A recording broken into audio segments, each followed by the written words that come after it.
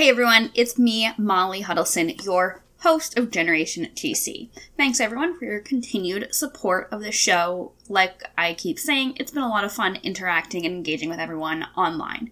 So if you like what you hear, please make sure to keep up with us on social media at Generation GC Pod, P-O-D, Facebook, Twitter, and Instagram. Make sure you subscribe to the show on iTunes, rate, leave a review, and of course, share it with a friend. If you want to help me keep the show going, you can also choose to support the show on Anchor, and that helps me do things like print stickers and just make sure I can have the right equipment, software, etc. to make the show the best that it can be. And now, on to our episode.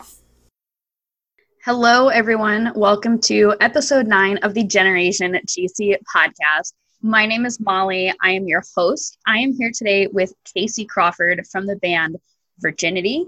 If you're a longtime listener of the show, you'll know that last week we talked about Shadowboxer from Generation RX. Today we're here talking about Screamer from Good Charlotte's self-titled album. Next week we'll be back with a song from The Young and the Hopeless. Casey, hello. What up? What up? Casey, I'm super stoked to be doing this.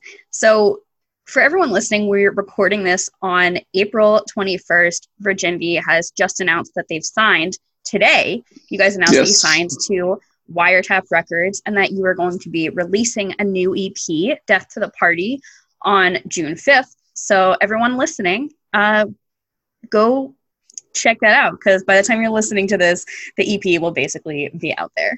Yes, you got 2 days to wait if you're listening to this day of. Yeah. And if not, you've already heard one of the songs, probably, or you can go hear one of them because the first single will come out. And I can say this. I'm not supposed to say it yet, but because time travel, yes, I can say it here. The first single called Bad Call will be out on May 8th. Sweet. Awesome. So we are talking today about Screamer from Good Charlotte's self-titled album, their debut album. If you had the original version of the album before the click was included on it, Screamer would have been track 12. But if you had the version once they added the click, it was track 13, which, just as a side note, like, I always found that funny because I feel like usually when you get an album reissue or like bonus edition that has extra tracks, like usually I feel like they'd put them at the end. But yeah, not in the middle, but just kind of towards the end. Yeah, I interesting. Mean, it's like if you listen to how the album flows, like Change, because I was just listening to the full album today, like Change and Thank You Mom that they end with are very like slow kind of songs. So it's like I get why they might not want to put I do get why they might not want to put the click like after that. At the very end, yeah. Right. Well, because the thing about it is, and I know we're talking about Screamer, but I'm just trying to imagine a world in which, because I did not know that about it. Yeah. I'm trying to imagine a world in where that album exists and the click isn't on it, because the click is a bop. Right. And I mean, we could, I have an episode scheduled to record about the click at some time in the near or distant future. And yeah, there's lots to talk about with that. And like, if you go on Spotify right now, the click is not on the album on Spotify. What? Yeah. I didn't even. That's so insane. So weird. But yeah, so we're talking about Screamer, which is kind of a deep cut. Not a single. Yeah. They haven't played it live really since they were touring off the first record. I found a video of them playing it at the Metro Cafe in Washington, D.C. in 1999. And this was uploaded to the Madden YouTube, like their management YouTube, in 2016, like to kind of promote that fall tour they were doing around Youth Authority. But like, I mean, I guess that must have been, Benji or Joel just kind of had that video and they kept it. Yeah, I've actually, I've seen them play it live. Oh, really? Because I'm very old. Not very old. I'm 32. Okay. So I saw Good Charlotte at the Warp Tour in the summer of 2001. Oh, wow. And this was the only thing out. So it's not like they had like a lot of things to pull from to fill a 30-minute set. I mean, the album's not much longer than 30 minutes. And I am positive they played Screamer. Right. Yeah. I mean, they toured, I guess, like in the touring off the first record, they probably would have played it then. So it was like all the touring off that record. But it seems like once they got Young and the Hopeless came out, they kind of dropped it out of the rotation and like never really added it back. Yeah, which I can totally understand as a person that writes songs. Like if I had more to choose from, I probably, and I know I picked Screamer, but I can absolutely see dropping it. Sure, yeah. So we'll come back to that question because I think that's a question I would like to come back to. But I want to know, why you wanted to talk about this song. For everyone listening, so I connected with Casey. I guess it probably would have been last month in March. So if you're listening a few months ago in March, my friend Scott Fugger hosts a podcast, Fly in the Call, and I think he interviewed you for The Alternative. And I was just like texting with him, telling him about this podcast that like I don't think I had even officially launched yet. And Scott tells me like, oh, I think Casey from Virginity really likes that first Good Charlotte record. And when I emailed you, Casey, like by the time I could even like text Scott to be like, oh, hey, thank you for, telling me to reach out to Casey, you replied like super quickly telling me you wanted to talk about Screamer. So why did you want to talk about this song in particular? Yeah, great question. So like you sent that email and when I initially responded, I was just like, yeah, absolutely. I want to talk about it because I want to talk about something off the first record because that's the one that I love. And honestly, it's really the only one I know super well. Yeah. And I don't know. I really love I love bands' first albums because they're the most them. Okay. Like there's no, I don't know, like I've even felt this in myself as, we're getting ready to put out a new EP and while I was writing it and while we were recording it and now we're working on our second LP and I'm writing it and we're recording it. We're like pre-production right now doing demos. It's because of COVID. We're doing them from our own separate houses, which has been a really interesting test of collaboration. And it's making for some really weird stuff too. But like when we made With Time, our first thing, and I feel this is probably the same for most bands, no one knew we existed. It was made completely in a vacuum. And I assumed, not that it's like a massive hit or anything, but way more people have listened to it than I ever. I was just like, yeah, probably 12 of my friends, and that's it. Right. Like we weren't even a band really. Like I was doing stand-up comedy, and then like it just sort of like spiraled into this. I thought this was kind of just like a fun little thing to do. Yeah. So for anyone that is listening, could you give an overview? So I was listening to a podcast you had done. I think it was I Don't Want to Hear It, and you mentioned on that podcast that like you had played music in the past, but you hadn't played a show in like a decade or something. You played a cover set and then this kind of happened. So was there anything that like specifically sparked the start of Virginity? Yeah, I mean, it was a mixture of all of those things. Like I've been doing stand up for like 5 years and I was just feeling real stagnant with it. Like I had gotten to the point where I had kind of topped out. I kind of reached the ceiling of the things I can do here in Florida. Like I was doing all the shows, like I was, doing the improv intermittently, but I could show up to any like indie show or whatever, and I could just get time. So that in the life of a comedian, that is the point. You start in your hometown and then you move to New York or LA. Right. And, but I can't do that. Or I wasn't prepared to anyway. So I was just feeling like, well, hit the ceiling. There's no, can I swear? Yes, you can swear. Okay. Yes. I was like, okay, I hit the ceiling and I don't know where to go from here. And then that cover show got kind of offered to us, or I knew the dude that was running it. And me and my friend Jim, who's in the band, he plays drums, and he makes, if you like Virginity, it's because Jim is in the band. Like, I hand him these like 3/4 written on acoustic emo folk diddlies, and then he turns them into good songs. So he's the like arrangement. Yeah, he helps with arrangement and dynamic. Okay.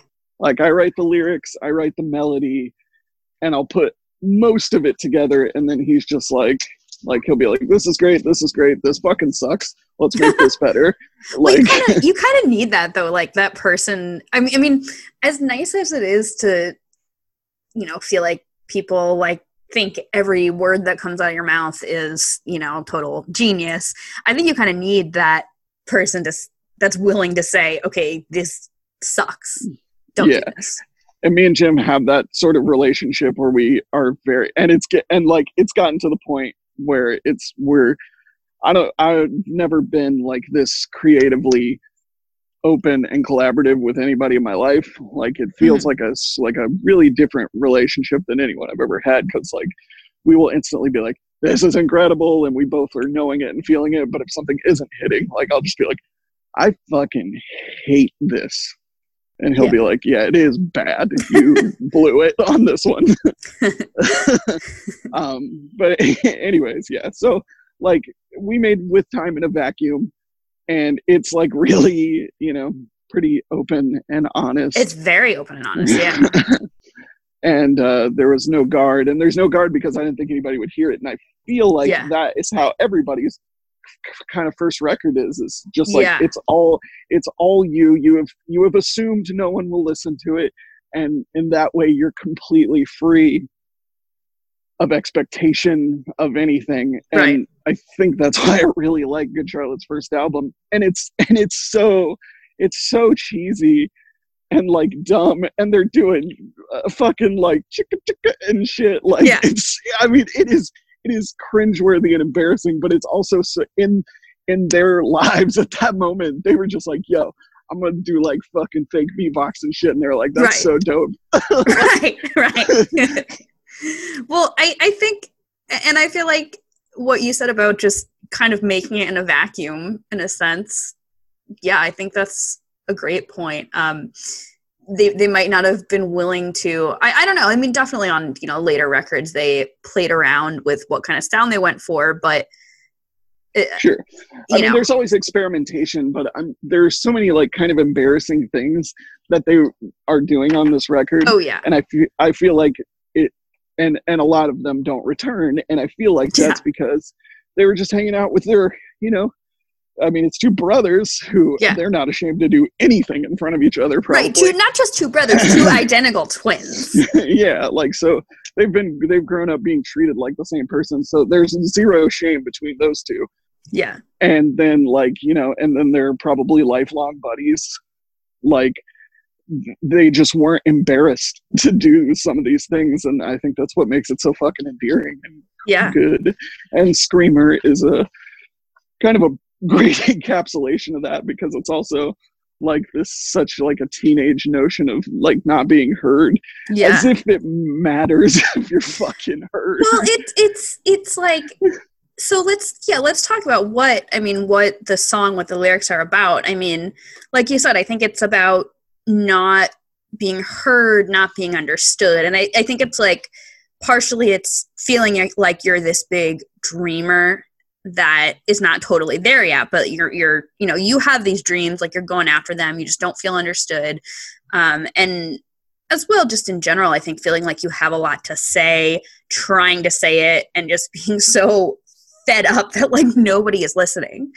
I think it is, I don't know. It's definitely, I think, a very teenage thing, but I feel like you have to keep, if you're doing anything, that's a necessary part of life. Yeah. It's like feeling as a teenager that you're not heard. Literally everyone feels like that. and to say it so openly and blatantly, like any teenage kids listening to this, which I was. Yeah. I was 13 or 14 when this came out, so like I was just like, fuck yeah, dude. Right. I'm a dreamer too. And no Right. one believes me. Right. I would have been, The Young and the Hopeless was the first record that I heard when I was 11. And then I think I had just turned 12 and I found out that this record existed. And yeah, I was like, fuck, this is like revolutionary. This is so great. Like, this is me. This is how I feel. And I wrote down, so, like we were saying before, they haven't played this song in about 20 years, but earlier in April, Benji and Joel had done this acoustic live stream on Veeps, which is this like platform that they created for fans to connect with bands. And Benji, here, I'll read what Benji said I had written out. He said, I think when you're younger, you're sort of a little kid. It's a lot easier to be vulnerable. And then I think when you get out into the world, you can tend to shy away a little bit because you get hit a few times by critics or haters or whatever. And the little kid in you kind of shies away a little bit. And I think that makes the first record a very pure one. So yeah, that's so much better and succinctly put than exactly what I was trying to say, though. Yeah.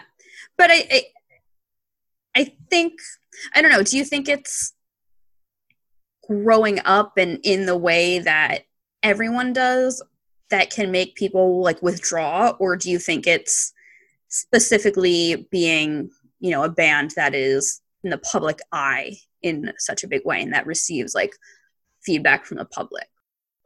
I don't know. And I wonder about that all the time. Or like, I don't know. I kind of hate, this sounds psychotic, but I tell my wife this all the time, and I've thought it my whole life. So like, the people in Good Charlotte, they're obviously creative people, yeah. and beyond a creative person, like to them, obviously it's not enough to make a neat fucking scrapbook or something and be like, I have created. You need other people's approval and opinions. And I am the same way. And anybody that's in a band is. I'm not in a band, but like I need the same. Doing this podcast and all my writing. Like, yeah, I want other people to like it. Totally. And I guess there's probably some amount of that even in things that aren't necessarily creative. Like if you were, I don't know, a fucking athlete or something. Yeah, totally. So I guess there's probably some amount of this in everybody in some sort of way, but it just seems like such a blatant open way to do it as like a musician or something. Like you're really just being like, these are my feelings. Oh God, you better like them. I'll fucking kill myself.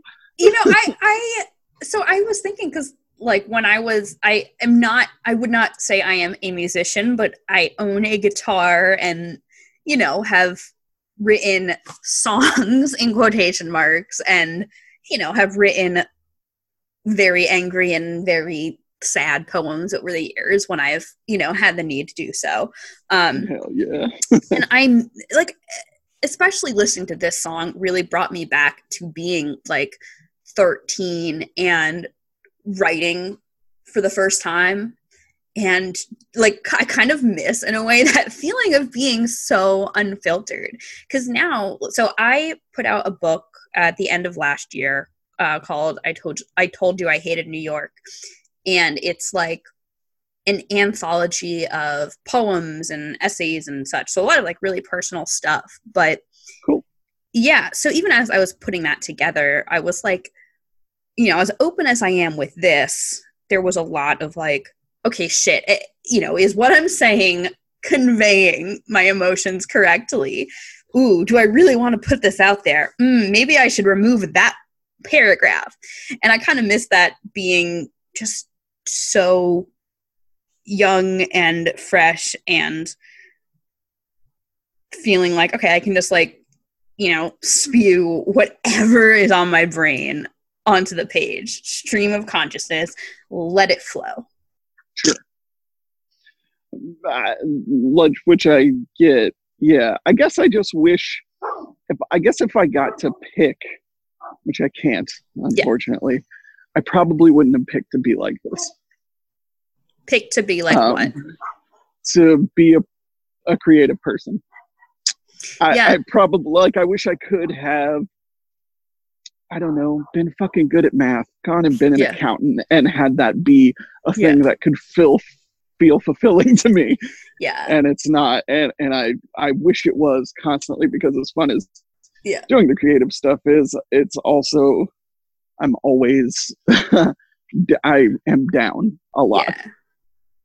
Well, so I will say I definitely relate to that a lot. So I don't think I've talked about this on the podcast yet, but for anyone listening, I went to college initially for engineering and pre-med and changed my major a few times and ended up working full-time in the music industry. But obviously it was a lot of, stress trying to figure that out and what exactly I was going to be doing. Why does it get you down? Because I will say I can definitely relate to that, but I would be curious to know, like, what the feeling comes from for you. I guess it's like, why does it get me down? That's such a good question. Like, it's because, are you familiar with Bo Burnham? Slightly, like, I know who he is, but I haven't, like, watch any of this stuff. So on his last special, this kind of I went and saw him do this last tour that he did, which very well could be his last tour he's ever done. There was a real sense of finality to it, and like his shows act as a narrative. It's not like any sort of traditional stand-up. It's not even really stand-up. It's a one-man show that is funny. Okay. But so and he's been open in interviews and stuff and talked about how, like, he, even on the night of them shooting this last special, he was having a fucking panic attack, and he was just like, I just don't know if I can do this anymore. But so the show ends with him doing this thing where he was making fun of Kanye West. Okay. And the thing that Kanye did on the Yeezus tour at the end, where he would sort of, there was just sort of like a backing track, like an organ, and there was auto-tune over his voice, and he would just sort of stream of consciousness rant about random stuff. And so Bo did this, but it wasn't stream. It was very, very much written, but it seemed like stream of consciousness stuff. And at first he's talking about funny, like, goofy little things, and it's very silly and funny, but then it takes this very like sincere, serious turn where he's just like, I want to say these things that I feel I have to say, because that's how it fulfills me, and I have a deep need for it to fulfill you too. But I don't want to care about what you think either. And I, like, you're my biggest, you're the audience, you're the thing I'm most in love with, and you're the thing I fear the most. And like, and it was just like when I saw it live, I was sobbing. Oh my God. Yeah. Like, I've never, like, I feel a little, like, I'm a little glassy-eyed just talking about it right now. Yeah. Every time I watch it, it makes me cry. Yeah. It's like the most, like, I've never felt seen more than that. And like, and I'm not even close to like having like an audience like he does. I can't even imagine like the sort of pressure he must feel, and then to also have it be a thing that you feel like you need. Yeah. It's like, it was like such a, and it's, oh man, I suggest, like, you can look this up on YouTube, like this clip of it, but it's from his last special, Make Happy. I feel everybody that does some creative work should watch this, because it'll fucking move you. And like, he does something, he's talking about going to Moe's. It's so stupid. He's talking about going to Moe's and like getting a burrito, and it's funny the way he's talking about it. He's talking about how they put too much shit on his burrito and it like fell apart. But, like, and it's silly and it's funny, but then he comes back to it after he gets serious, and it's the most profoundly sad thing I've ever fucking seen. Okay. Yeah, I'll watch that, and I'll link the video in the show notes, so when people are listening, they can find the video easily. Yeah, it's like there's this interesting juxtaposition, I think, between like you want to create because you have this like burning fire inside of you that is like, you need to do this, you need to do this, you need to do this. And you want that validation, but you also want to just say whatever you have to say without people liking it. And it's like, okay, what do you like? What do you create? What like do you want do? them to have an opinion on it, but you don't want that opinion to be a bad opinion. Right. Like, and right. I guess that's why I picked Screamer, because as dumb as it is, and it is dumb. Yeah. It's also, I feel kind of deeply about that, like feeling like I know I have something to say that's worth hearing. Yeah. And people won't hear me. Like, there's that sort of fucking desperation, which like, even cheesy as it is now, and is like, you know, I'm in my 30s, so my feelings about that are a little bit more tempered. There is still a part of me that does kind of still identify with the fucking stupidity of Screamer. Yeah. Well, I think, I mean, I'm 28, so I also, but I you know, I've worked full time in music for a couple of years now, but I am constantly thinking like, okay, what's next? Like, what's next? You know, like, okay, I put out a book. What's next? You know? And that is kind of what it feels like. And it also like, and then as things progress, the momentum that you have doesn't feel as great as maybe you think. Like, for instance, signing to Wiretap. Yeah. A 16-year-old me, knowing that I'm signed to a legitimate label with bands I like on it, like, I would be doing fucking backflips. But for now, for this, like when we got the deal and stuff, like I was stoked, totally, but I wasn't like, it just felt like the next thing that should be happening. Well, and I'm wondering where it goes from there. Like, it's never enough. I mean, even like I watched Taylor Swift's documentary, Miss Americana, and even Taylor Swift talked about in this documentary, like there was a lot of that what next kind of feeling, you know? Yeah, I guess that's maybe one of the most upsetting things, or the things that like gets me down. It's just like, well, it is making progress, and I still am feeling like that I want whatever's next, whatever's after this. Maybe that'll make me happy, but it doesn't. I just want the thing past that.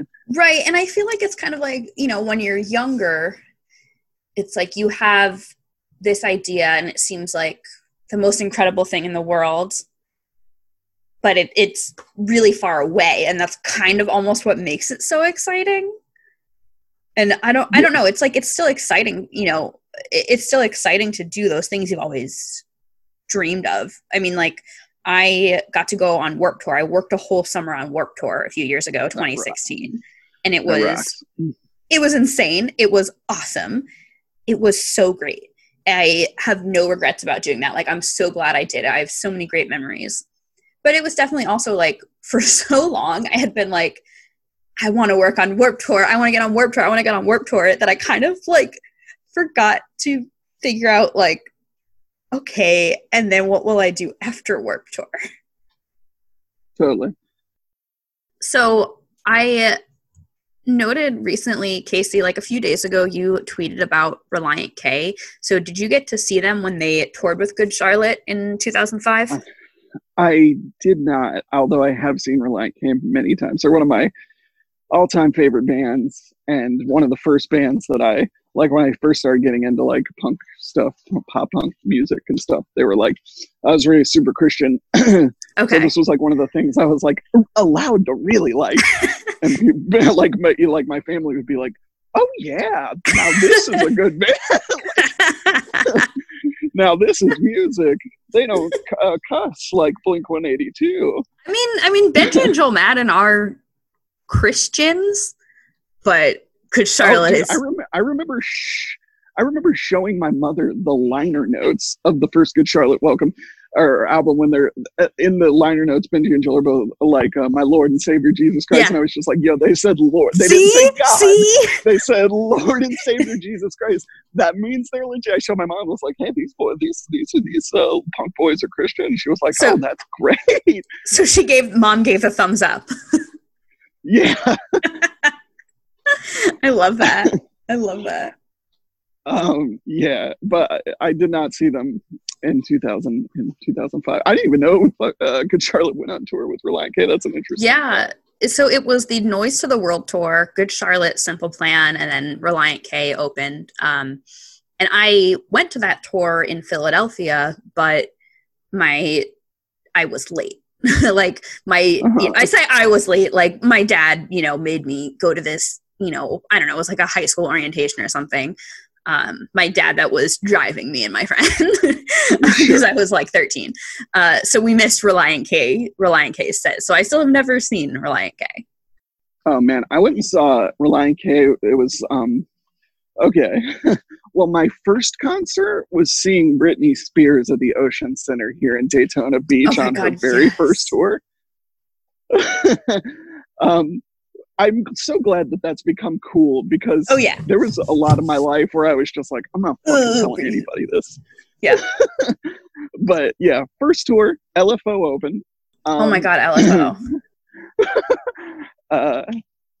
So Hit Me Baby One More Time was at its fucking peak. And that's like all she had out at that point. I remember she played crazy. She was like, this is a new song. This song isn't out yet. Oh, wow. And but anyways, my next concert, the very next thing I went to, of course, Christian based, was the OC Supertones Christian ska band, and the opener was Reliant K, and that was their first tour. Wow! I have an autographed picture of Reliant K. Is from Reliant that tour. K still touring? They are still touring a little bit. I know that Matt Thiessen is he does like a lot of production shit because he's such an incredible, like Brian Wilson level of hearing harmonies. Ooh, like companies will hire him to be like, just come in and guide our singer through this. I love that. And he fucking rocks. So they still do some stuff from time to time. They've had many lineup changes, but Matt Thiessen and Matt Hoops are still.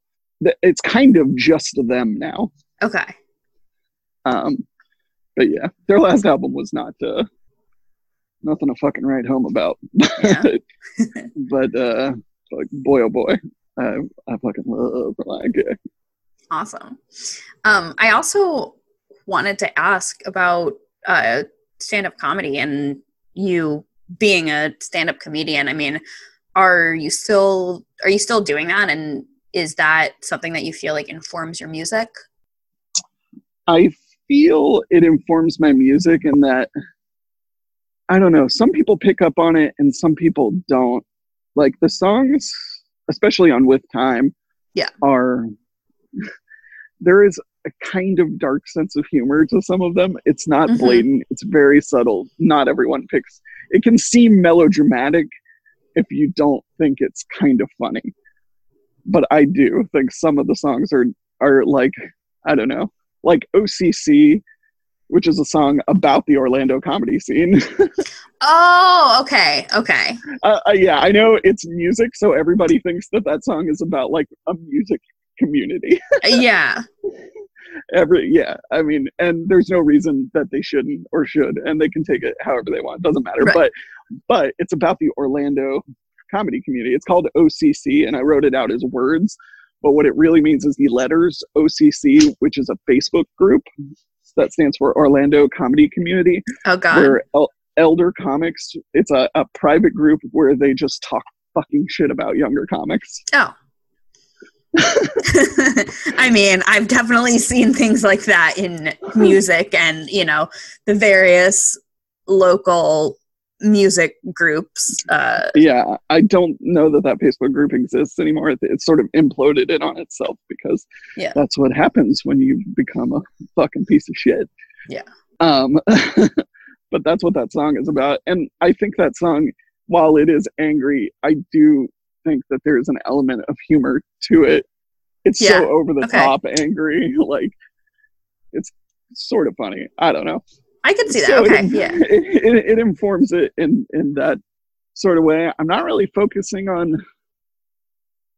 Well, so I mean, this was supposed to be a break from comedy. Like, I'm gonna do this recording project, and I just won't think about comedy for a while. But then, but then people, listened to it and gave a shit about it. So then it became like a thing I'm pursuing, and so I've kind of not been pursuing comedy at all. Because now you're kind of like, okay, I guess I'm doing this. Yeah, like, and I do miss comedy, and I still go. I go to at least the local Daytona comedy night, fairly often, and I don't even get up most of the times. But it's just like I spent so much time with these people, especially the Daytona community, because like people, like when I first started doing it, people like made fun of Daytona all the time, like Orlando and stuff. So Orlando, Jacksonville, and Melbourne all have really vibrant, cool comedy scenes, and Daytona is like right in the middle of that. And so we're an hour away from all of those places. Okay, I was going to ask like how far you were from Orlando. Yeah, so when I first came, Daytona was like very much unto itself, and they didn't travel anywhere. But they were only, doing an open mic once every 2 weeks. And I was like, guys, this isn't enough. We got to start driving. So we would all pile in my van, and we would go out 3-4 nights a week, and, get up a few times a night and stuff. And so we started making a name for ourselves. And then ultimately, like, the show that we have here, which is at a bar called Tiernanog, celebrating tomorrow its 10-year anniversary of doing comedy, has become a place where now people travel to Daytona to get up at the Nog and stuff. So I fucking completely forgot where I was going with this. Those people feel like I don't know, family to me. So I can't, like, even though I'm not getting up, like, I'm not you still like want to be there. Yeah, I can't like just walk away from like comedy, unlike music in its failures, bonds you with people. Okay. Like, when you're a band and a show doesn't go well, you are with your band, and at the end of the day you can all sit back together and be like, oh, fuck it, right? This was still fun. It doesn't matter. When you're a comedian, you fail alone. And so that failure alone is something you come to bond over, being like, I fucking ate shit tonight. And they go, you really did. Nice job, idiot. So like no one, there was no one up there with you, but everyone else in the room has probably been there and also ate shit plenty of times. Yeah, totally. I mean, most of comedy is eating shit. Even when you get good at it, it still doesn't go well. There's, like a quarter of the time. There's someone that I'm Facebook friends with he used to live in New York, and so we knew each other through like the music scene around here, and he moved to LA a couple years ago to pursue comedy, and like he'll post about how many sets he's done that year, and it's like hundreds and hundreds of sets. Oh sure. Yeah, in my first year I did around 200 sets, and in my second year I did like well over 250. Like, that's just kind of how you get good at it, is you just go up and you fail and you fail and you fail until at some point you're like, I'm not failing as much. So when you're going up to something like that, like, are you booked on, an open mic in advance, or is it like you get there and put your name on a clipboard? There's both of those things. Okay. There's an open mic. That's where you get there. Get there early because you don't want to fucking be the 20th comic. Right. And then there's showcase shows, which will be, like maybe 10 comics, and you're all doing 7 to 10 minutes. And that is pre-booked. And then, there's like comedy club shows, which is where there's a headliner doing an hour. There's an opener that does maybe 20 before them. And, and a host that does like 5-10. Like MC. Okay. Yeah. I have not been to I'm not like familiar with the comedy scene at all. So I was just always curious how that kind of worked. Yeah.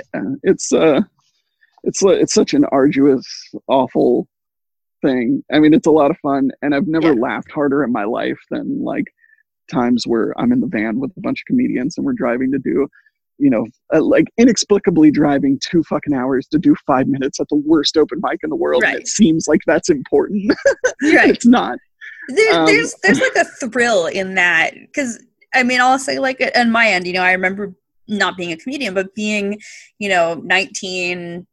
Yeah, I guess I would have been 19 when I started shooting shows, and being in Ohio for school, and like being like, what, I'm going to drive 2 hours to Toledo to photograph this like DIY punk show in Toledo. And it felt like the most important thing in the world at that time. Yeah. But I mean, I guess that's like sort of like everybody feels like that. There's these things that, in the grand scheme of things don't matter, but you kind of convince yourself they matter. And it's kind of important that you convince yourself that they matter, because enough things that don't matter add up to maybe something that does matter. Yeah, no, that's a great point. And you have to, I mean, to go back to what we've been talking about with Screamer, you have to convince yourself that shit matters if you're going to have these dreams and want to like actually pursue them.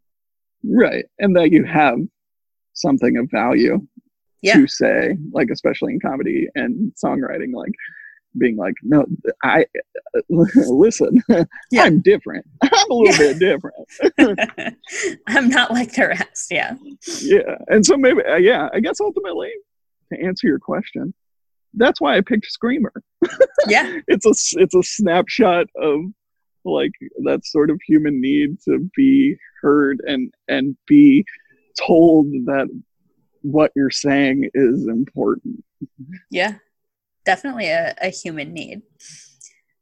So I wanted to go over, I wasn't able to find a whole lot of reviews that mentioned this song particularly, but I always like to look at what critics have said about, certain songs, like what's come up in interviews. And I did find one review from Sputnik Music. I mean, to put it in perspective, obvious fact, this album came out in the year 2000, and in the year 2000, yes, obviously there was stuff happening online, but it wasn't like you had this incredible amount of music blogs like you do now. So naturally there wasn't like as much online coverage. As well as, this record was not an incredible critical commercial success like The Young and the Hopeless was. So yeah, I found one review from Sputnik Music.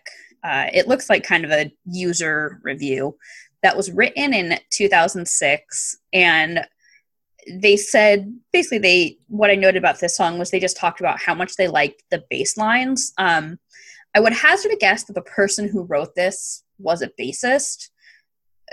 I don't want to say Probably. They definitely are, but it's like if you're writing like a whole paragraph talking about all the bass lines throughout the album, what they say about Screamer, the writer says, along with Screamer, the bass drags along the emotion along the verse with the high-pitched guitar. The intro, the emotion keeps on flooding through the song as Joel unleashes some of the best lyrics he has ever written. Very uplifting about when life gets you down, just hold on and you'll get by. What I found interesting about this review, and I think frankly, like, it is not a unique perspective at all, really, is that you could really tell that the person writing this review was like really trying to restrain themselves from admitting that they liked a Good Charlotte record. It is embarrassing a little bit too. Well, I don't give a shit anymore. Right. I mean, clearly I don't give a shit. Like, I'm doing this podcast. Yeah. Like, if it's just like the Britney Spears thing. If you hold out long enough, eventually it'll fucking be cool, even if it's not very cool at the time. Although I did have a big old Good Charlotte poster hanging on my wall that I bought the Hot Topic. Oh, yeah. From this era. But yeah, like, I'm married and I have children. There's no amount of anything I could ever do to be cool. So nothing matters anymore. Right. Because at the end of the day, they'll just be like, at the end of the day, I have a child, a 13-year-old son that will look at me and be like, you're the biggest fucking loser. Oh, 100%. 100%. And I'm sure, I'm sure when Joel Madden's and Benji Madden's kids, and Paul and Billy's, when their kids are that age, they will turn to their parents and say, "You're such a dork," and that's what I was like with my parents when I was 13. Oh yeah, 100%. And like I realize now that like my mom is pretty. my mom was into and had seen live the fucking Runaways. And Joan Jett was like her favorite musician her whole life and stuff, which was in my high school band. Side note to that. The year we played Warped Tour was the year that Joan Jett played, and I sent my mom a picture from the stage watching Joan Jett, and I was just like, look I did it. Yeah. But I definitely thought my mom was a loser at the time, but now I'm just like, actually my mom's kind of cool. But that's also like kind of a necessary part of human development, right? I mean, I remember my dad singing along to the Good Charlotte CDs that I would like blast through their house so loud, and kind of sounded like he was sort of mocking it. But like, I even look back on that and I'm like, okay, he was like into it and like would support it. And my dad is also a musician. So I'm like, like, okay, that's like, my dad's. It's like, well, they have like undeniable pop sensibility from the ground floor. Like anybody that would listen to the first Good Charlotte album and be like, this is bad, I would just be like, well, then you probably don't like anything that's good, because it's undeniable to me. Like, and it looks like they're having a fucking like when I saw them in 2001. Yeah. Like it seems almost like they're having like a fucking identity crisis, because they look like the fucking Casualties. Yeah. But they're playing pop music essentially, and like they're shouting out like from the small stage I watch them on. They're just like, "Yo, Rancid's on in like 30 minutes, and one of our biggest influences." And I was just like, "Well, you can't fucking hear that influence because you sound like top 40 music." Well, but like also, Benji and Joel will famously tell a story that it was going to see the Beastie Boys that like really pushed them to start a band. Right. And like I feel you can hear the fucking Beastie Boys influence more than fucking Rancid. Like it's such a weird I've been like because I'm in creative mode at the moment as we're like demoing and doing pre-production for our next record. I've been analyzing songs so much that I feel like I'm fucking Neo in the Matrix. I'm not hearing anything. I feel like I'm just seeing the code. And like I keep trying to listen to shit, but I'm not hearing it. I'm just like, cool part, interesting melody.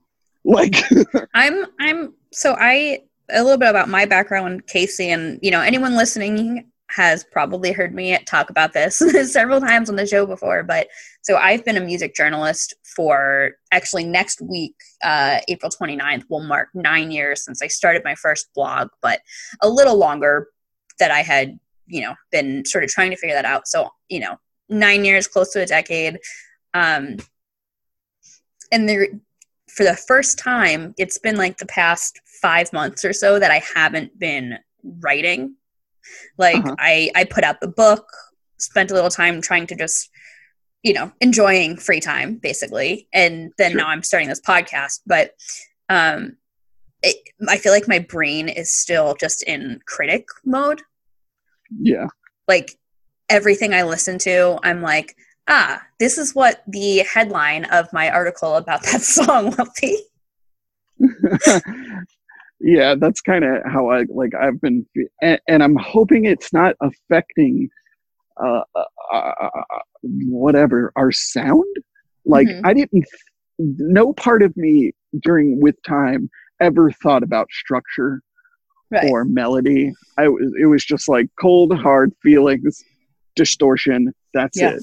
I didn't think about it because, and it comes back to what we were talking about at the beginning, I just assumed no one would hear this, and it didn't matter, and it doesn't matter. But now I know that people will hear whatever comes out next. At least a small group of people will anyways, like that I don't fucking know.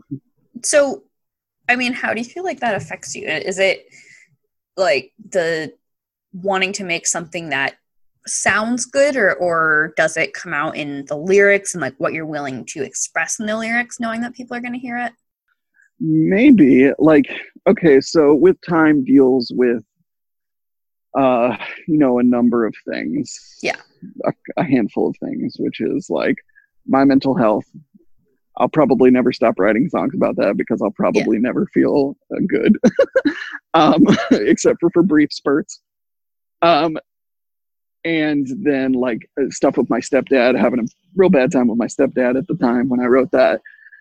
And that's about it. Like, that's kind of what the album's about. And like this next album is going to have songs.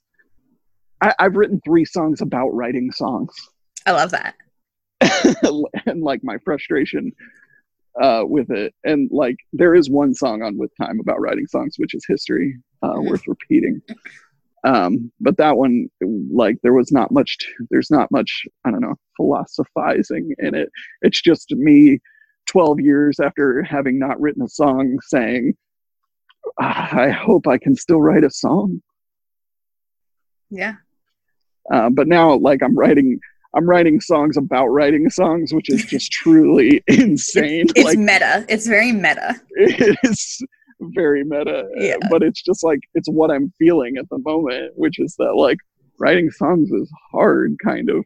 Yeah. I didn't conceptualize that during With Time. Those kind of just fell out of me.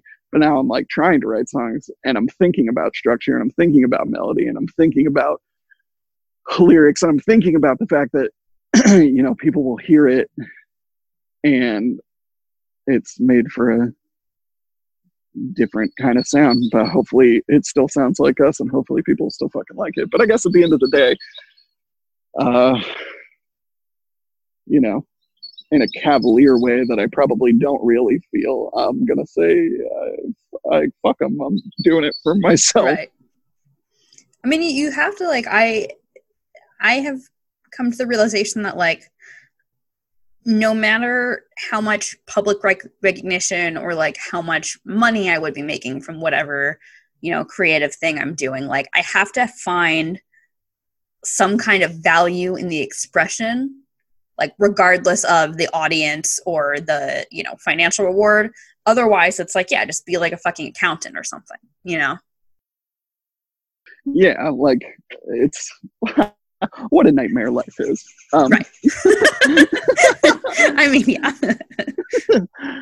Yeah. And then like being stuck at home too right now during this fucking quarantine is just like put me in the weirdest like heads. Like every day I feel a little more surreal and a little more out of touch. Colors are brighter. Like I'm fucking staying up till 3 in the morning every my sleep patterns day. Are so out of whack. So for a while, I was really good about working out in the mornings, like 3 days a week. And then this happened and I would be like, well, I can just sleep in because I've been working from home for over a month now. And like, I work 9 to 5 and I'm hourly.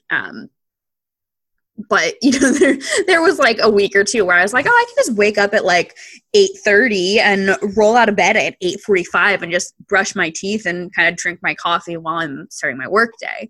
But I'm like trying this week. We're only Tuesday, but this week I'm trying to force myself to just get back to that, like, okay, continue getting up early to exercise and feel like a human. But it's very, very weird. Yeah. It's very strange. And then like my kids are slowly going insane out of boredom and stir craziness. And like none of them traditionally liked school, but I've had 2 of them break down in tears and just be like, I gotta go back to school. We got to. Have they had like online classes at all? Yeah. We've been doing online school in the mornings for like the last 3 weeks. Mm-hmm. And my wife is a teacher, or she's the media specialist, so she's doing that kind of it's like such a weird system they have set up. I don't know. I feel like my kids are very smart, and like they're all straight A students and have like an innate understanding of the things they're learning. But I am like really feeling for like some of the people like my wife is dealing with. Yeah. Because their parents aren't keeping them on track, and they kind of just honestly don't give a shit. And their kids, you know, like the kids aren't on top of all the things. And I'm just like, God, like this is going to fuck so many people up for the rest of their lives. Like this is setting them behind. Like, yeah, it's like, oof. We're never, for the rest of our lives, we're never not going to feel the effects of what is happening right now, which is probably why we're all feeling like a little surreal, like walking around like a bunch of fucking bug-eyed zombies, not knowing what's going on. Like, no, I think back to like my college experience, and you know, as I had said earlier, like I switched my major a few times, and like even what I ended up getting my degree in doesn't really relate to what I do now, you know. I'm much like almost anyone. Right, exactly. But I think back to college, and it's like what I remember is about college, aside from like my one history of rock and roll class, which was awesome, and like what pushed me to start writing about music. Aside from that, like I don't really remember like what I got out of classes so much as just being, you know, obviously was very privileged that I was able to like go out of state and live on campus for 4 years, but just that whole experience, you know, and I feel for like my younger sister is finishing up, or it's like this is her last semester technically. Yeah.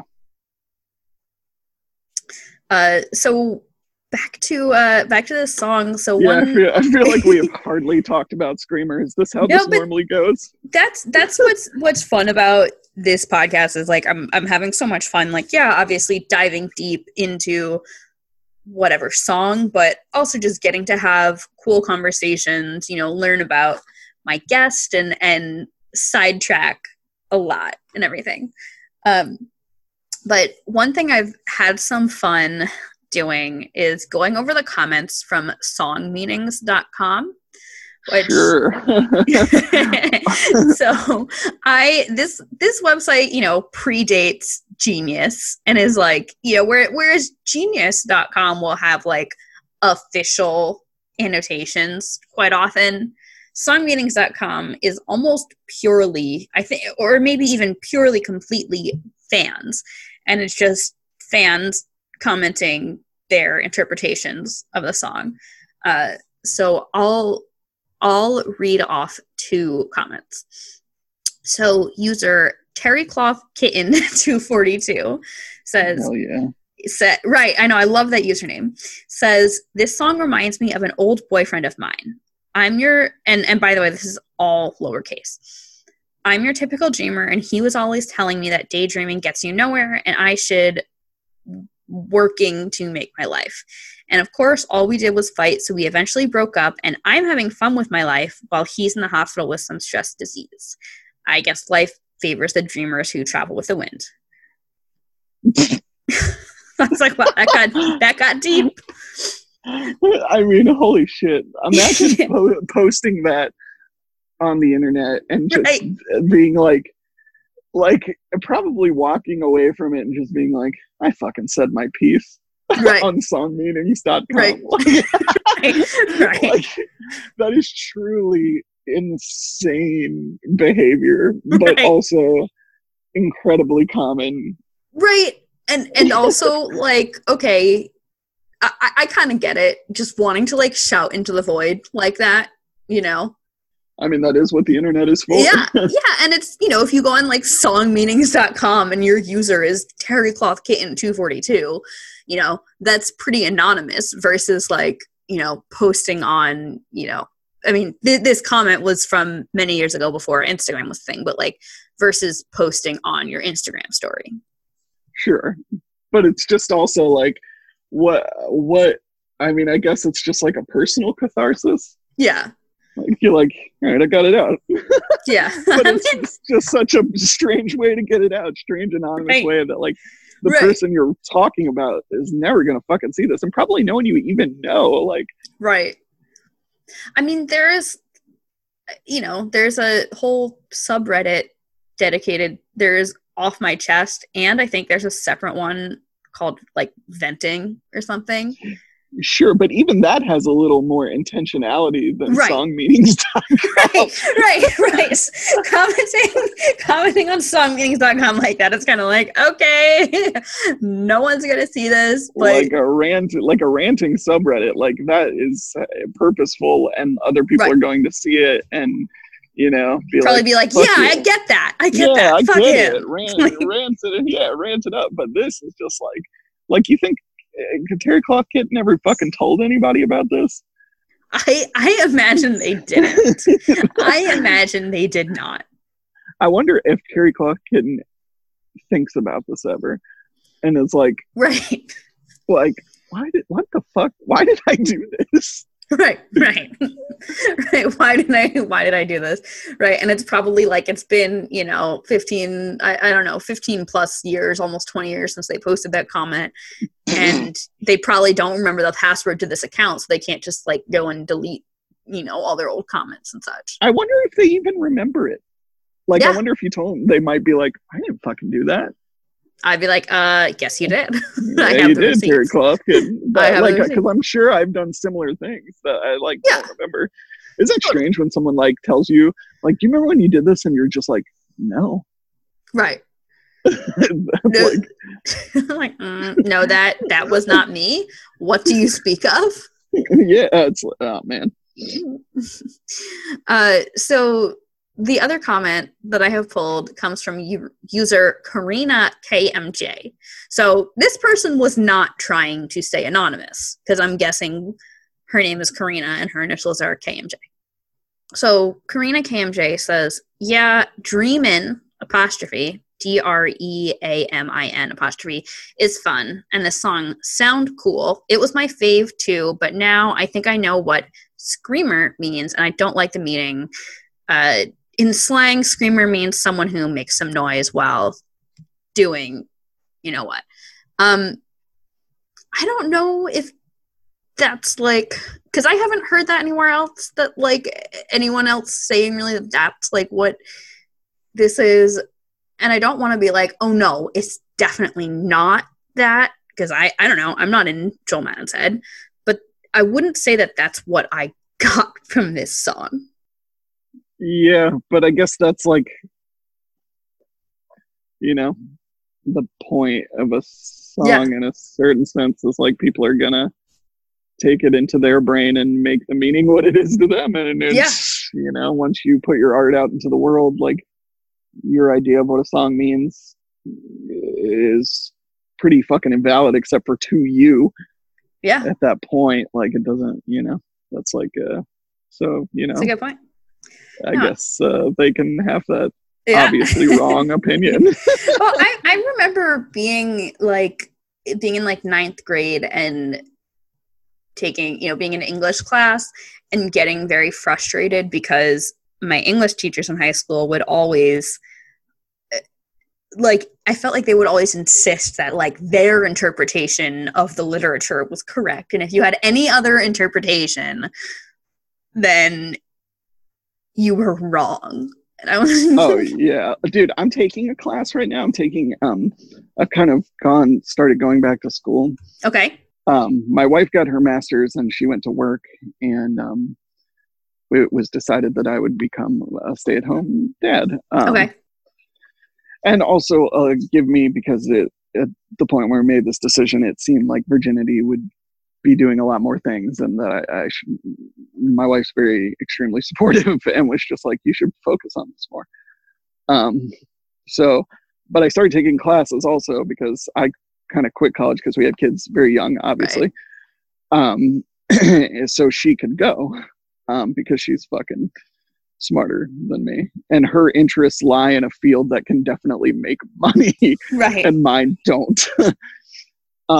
So I've gone back and I'm taking classes online. I'm taking a literature and culture class right now, and like one of the last two assignments I've had to do is we're studying Shakespeare, and I had to read The Merchant of Venice and also Othello. And he wrote out like these long things breaking down the stories, but putting his own kind of interpretation into a lot of the things. And the assignment was to go through his Go through his thing and pick out 12 statements and tell how that helped enhance the story for me. Like I'm just going through this man's thing and just being like, oh, daddy, this helped me. This helped me learn better, daddy. Thank you. Right. Like, it's so crazy. Right. I mean, it's like, to me, being 14 or so and hearing that, it was this very weird thing because I was, as I had said earlier, starting to write on my own just to express myself and figure things out. But then it was like I would go to school and like English was my worst class, and these like supposed authorities were like, nope, you suck. And I'm just like, what?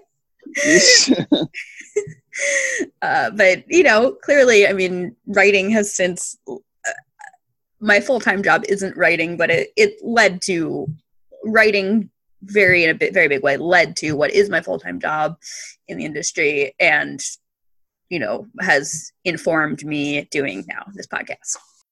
Right. It's all leads towards something. Like everything has its even if it's not connected, there's a step you had to take to get there. Yeah, exactly. Yeah. Boy, this has been such a heady fucking conversation for such a ridiculous song. Yeah. Well, as we wrap up, I mean, how do you feel this song has held up for you, Casey? I mean, right now I'm feeling like it's a fucking genius work of art because, right. because it was the launching off point for like one of the most intense philosophical discussions I've ever had about the human psyche and need for attention. Yes.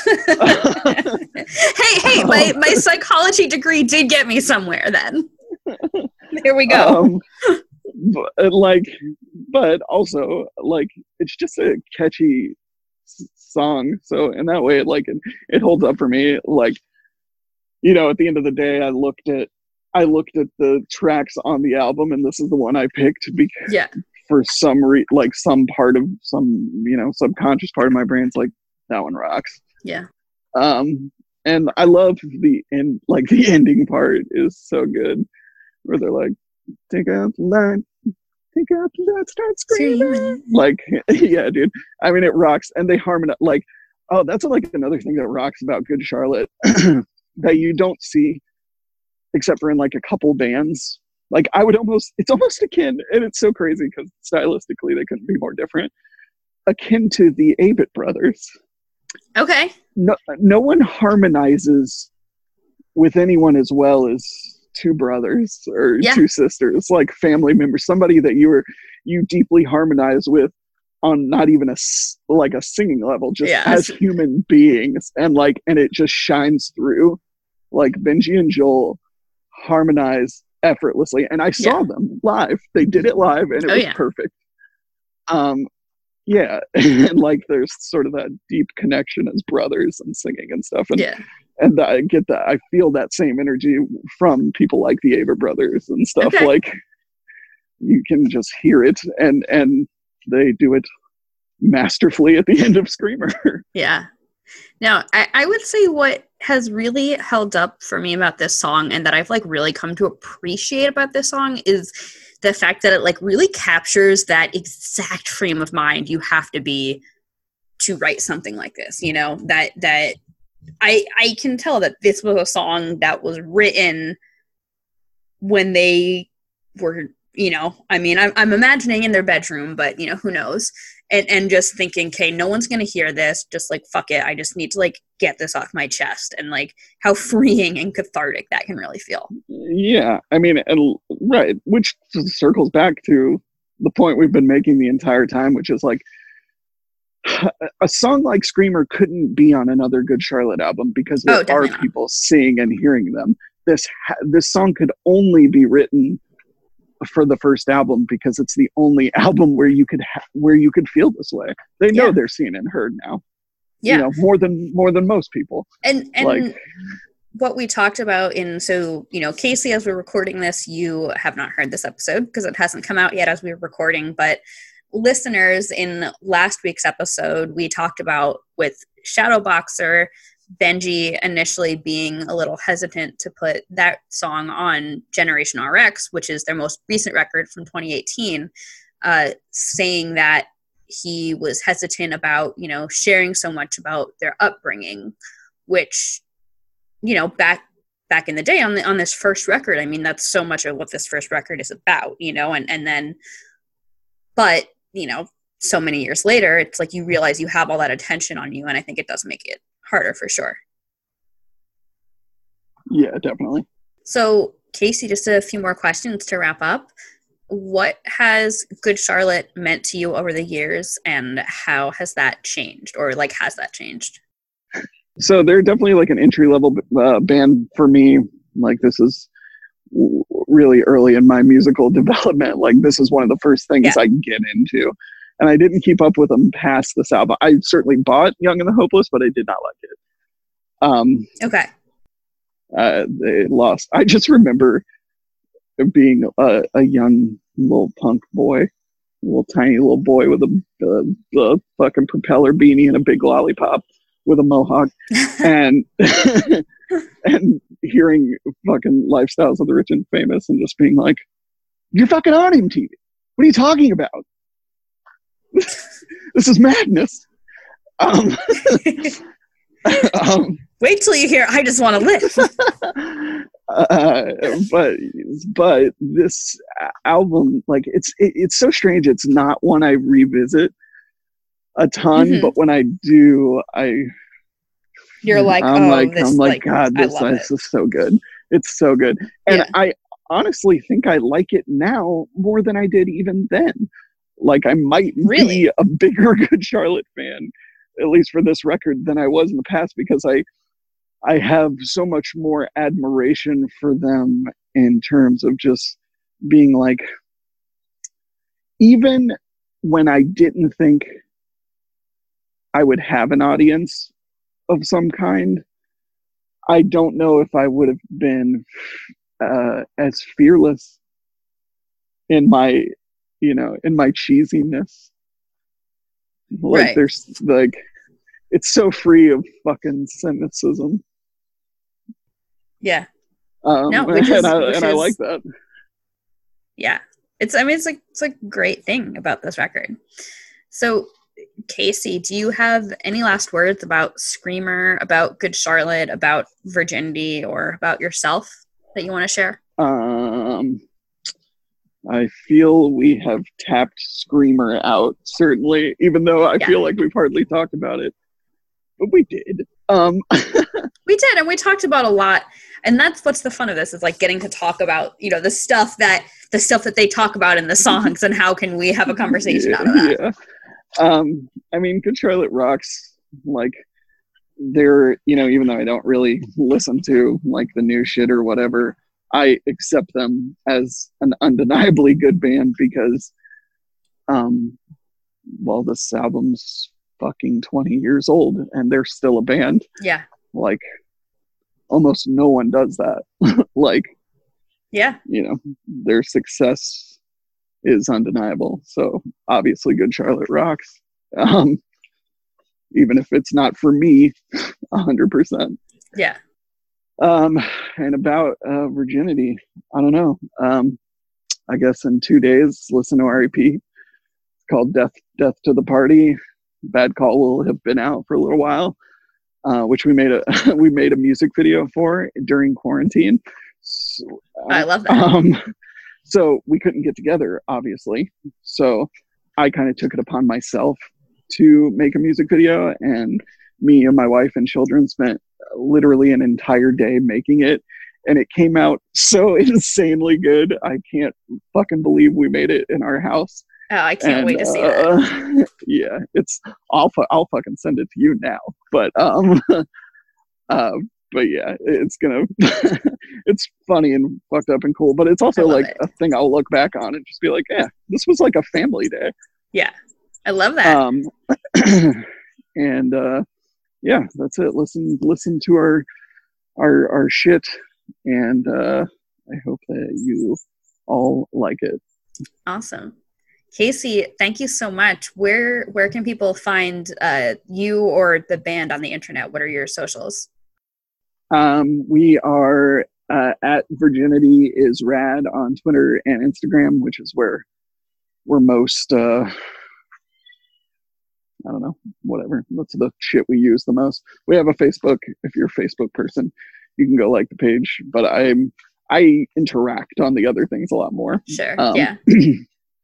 And our website is virginityisrad.com, and that'll take you to anything you could possibly want. Awesome. From us. Casey, thank you so much. Listeners, thank you all for tuning in to another episode of Generation GC. You can follow the podcast at Generation GC Pod, Pod, on Facebook, Twitter, or Instagram. You can follow me, Molly, at M Huddleston, at MHUDELSON on Twitter or Instagram.